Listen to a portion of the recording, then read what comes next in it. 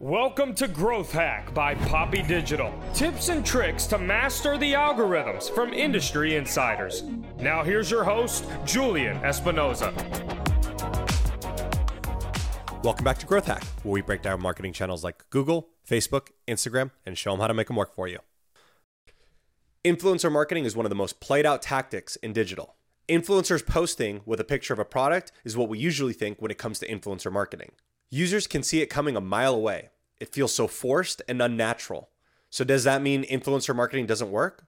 The short answer is yes, it does, but it now requires creativity to make it work.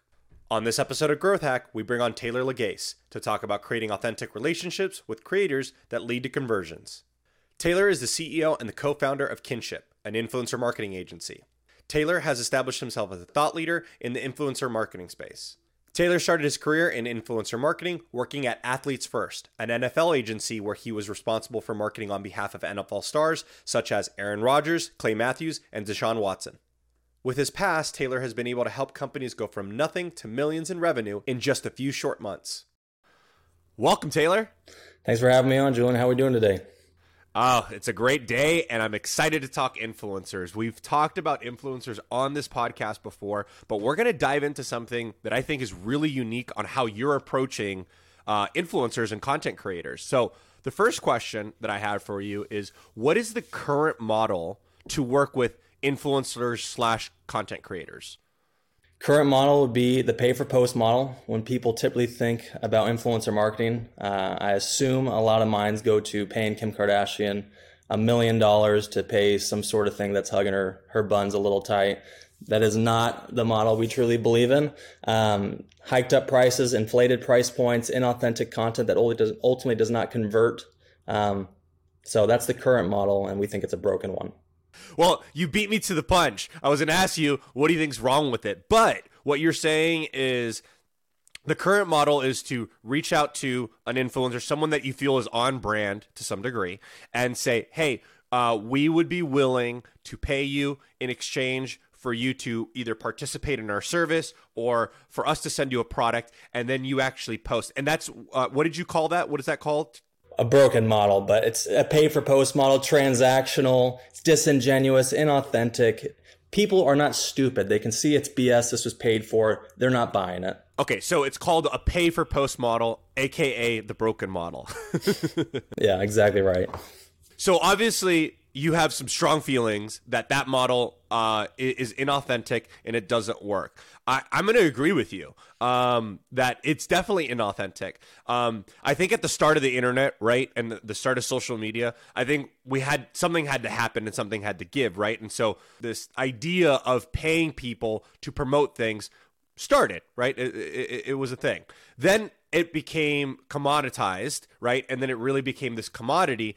And I think to your point, it's gotten a little bit out of hand, right? It's like, if you're listening to this, right, or if you're watching this, I'm holding up a little Yeti coaster that keeps your beer cold, right? And so you traditionally would have this little product, you hold it, and then the influencers say, I love my new Yeti coaster. It keeps my beer cold, right? And it's very inauthentic. It doesn't feel real, right? So I totally agree with you. So let's talk. And let's get straight into it.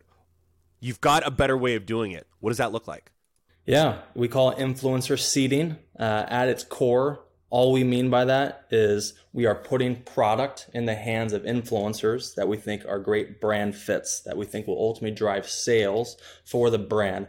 But we're giving it to them, not like a traditional PR agency where we're giving product and put it in the hands of influencers in exchange for anything. It's incredibly non-transactional. We are giving it to them, no strings attached. So we're literally communicating, hey, Julian, think you're a great brand fit. Absolutely love the content you consistently put out. We think you'd love our product, and we want to send it to you. Can't emphasize this enough. No strings attached. And what we mean by that is we have no expectation of you to post whatsoever. Send me your address. We'll get this right out to you. Obviously, we do have expectations, and would love to chat through that with you as well. So the model right now is, instead of reaching out to an influencer coming up with some sort of arrangement, if you will, right? And an arrangement of money exchange and amount of posts, you just virtually send it to them for free with no expectations. You say, hey, look, no strings attached. We're sending this product to you. We would love to know if you love it. Something like that. Is that right? Yeah, I mean, verbatim, I gave you the kind of the outreach that we use, but that's 100% like the philosophy there. Because what you're going to get out of that, I mean, the pay for post model, right? These are people that have never even used your product before, and they're only posting because you incentivize them to do so by, hey, we'll give you this product if you post, or we'll pay you and give you this product to post.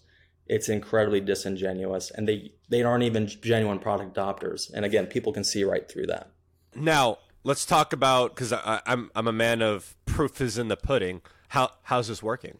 I appreciate that. Yeah, just to give you numbers, like our team typically, and I challenge everyone listening, try this out yourself. This isn't like some self-promoted pitch here, but this is what we do. We identify and reach out to 500. Out of that amount, you can expect 20% to opt in to receive your product. 20%. So 100 out of 500, 20%. Out of the 100 that receive product, even though it's no strings attached, we see a minimum of 30 influencers. 30% of them post on average 2 to 3 times each. 30 influencers, 60 to 90 posts in total. We get usage rights to it. Now we get all that content to repurpose in our own channels as well. So you get the organic distribution at mass scale and content creation pipeline to supplement your paid media efforts, where there can even be more amplification and scale. How many people do you reach out to on a monthly basis, give or take? 500 influencers per brand. Okay, 500 influencers per brand get a cold outreach message that we talked about just previously a second ago. Okay, how many of those actually reply? Reply, 100 to 200, 100 to 250. Opt in to receive product. Yes, hey, I would love it. A minimum of 100. Okay, so on 500, wow, that's actually, that's pretty good. That's what, the 20%? 20% of the people that you've outreached to actually respond to this message and say, hey, I want to opt in to receive your product for free. What happens next, Taylor?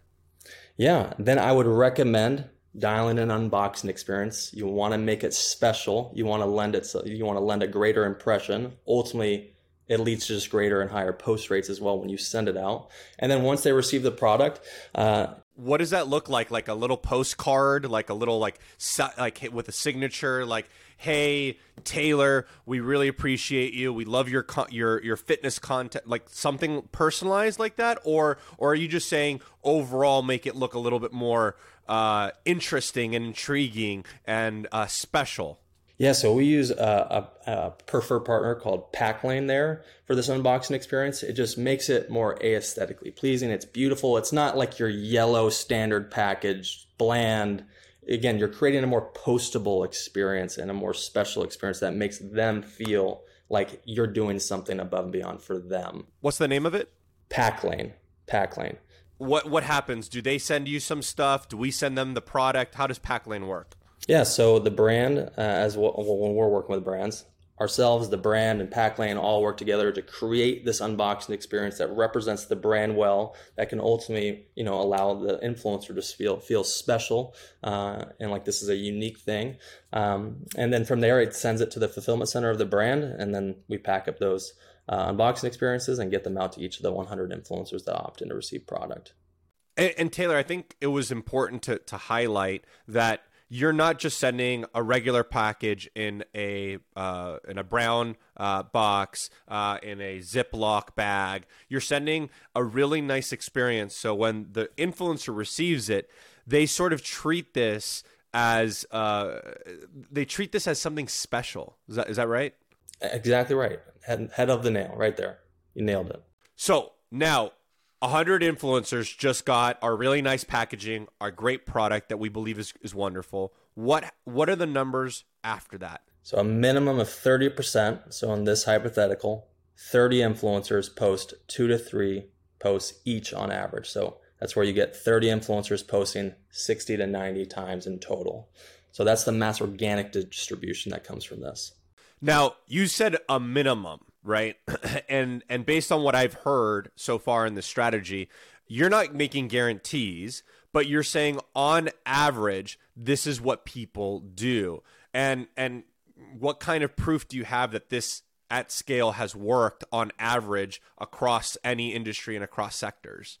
Yeah, I mean, and the 30 influencers posted 69 assets, this is the minimums that we see. Again, like you said, we can't guarantee it because it would negate the entire philosophy, right? Of no strings attached. We don't have any expectation. The minute we make someone post, hey, this is a gimmick. It's not real. So how it works, I mean, we've come alongside brands like M&M's in this, in which obviously that's a big household name brand, but this strategy lended itself to increasing their Father's Day campaign by 547%, and they were able to win an award, best use of new platform on TikTok, because of these efforts. Now, all the way down to scaling a brand from 0 to 1 million that just got off the ground through this approach.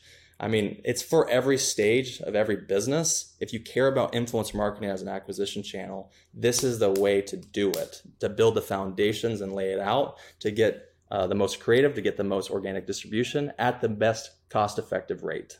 I don't want to bother everyone with a bunch of numbers because we already did talk about a bunch of numbers, but that's very impressive. Like, I mean, you're sending this out to 100 people, and of those 100 people, about 30, and you say a minimum, so you're probably using conservative numbers, has responded. What have you seen on the higher end? Like, how many people actually, like, when they really like the product, they were all about it? How many people actually engaged with it?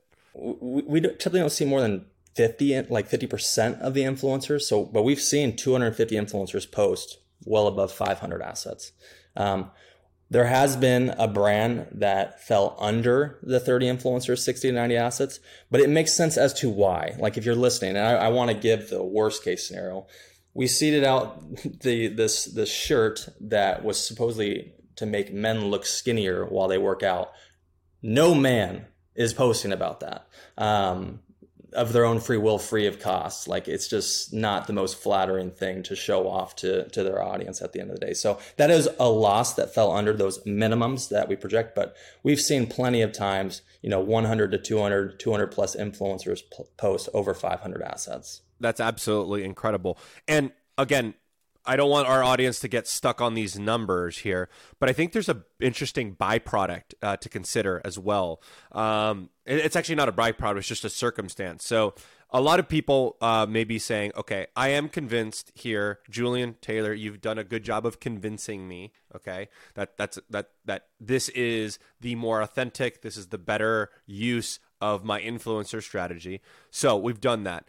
But some people might say, well, my product might be not cheap, might be expensive. So I think we ran some numbers prior to the show, and you guys can run these numbers later to see that we're right. But if your cost of your goods is somewhere between 50 to 100, what it actually equates to be is actually significantly either less or on par with what it would cost to actually pay the influencer to do it and have to still send product. So I think if you factor that in, this strategy to me sounds like a winner. I love it. Come on. Preaching to the choir on my end. But yeah, and even just to double down that, if your COGS of getting your product to the door of an influencer is less than 50, this is a no-brainer. Like, you should be sending a ton of product out every month. But yeah, even if it's on par with the pay-for-post model like Julian brings up, if your COGS are $50 to $100, and just to double down, run these numbers yourself, it's going to lead to more authentic content. And obviously that's the most redundant word in the market. It's going to lead to greater amount of sales. And that's what we all care about at the end of the day. It's going to lead to more revenue for your business. This content converts. Now, Taylor, before you go, you've got this sick calculator. Talk to us about what this calculator can do. Yeah, it just makes it very easy. Like we're talking about, run these numbers internally. This will help you do just that. It's going to give you your COGS. It's going to give you your shipping costs. It's going to put it all in one place for you to be able to calculate, how many products can you actually send out at a given budget that you have. Our team recommends taking 2% of your annual revenue or 2% of your revenue each month and dedicating it to seeding. And then you can plug and play to get that very seamlessly. That'll be in the show notes. We won't give you the link just yet. It'll be down in the show notes. You'll have access to it. You can click on it. You can use it to run these projections yourself, kind of see what you are going to potentially get out of a program like this and try it. And by the way, we'd love to hear people try this strategy. Try out reaching out to these influencers. Maybe you can't reach out to 500 in a month, but reach out to a few and see how different the experience is. And you can't reach out to one. You're going to have to reach out to, maybe 10 to 20 to actually try and get some numbers back and some actual data behind it, but see what happens. So Taylor, very excited that you came on the show. We're looking to have you back at some point. And again, just thank you for coming on. Appreciate you having me on, Julian. It's a pleasure. Thanks so much. All right, guys, tune in next week.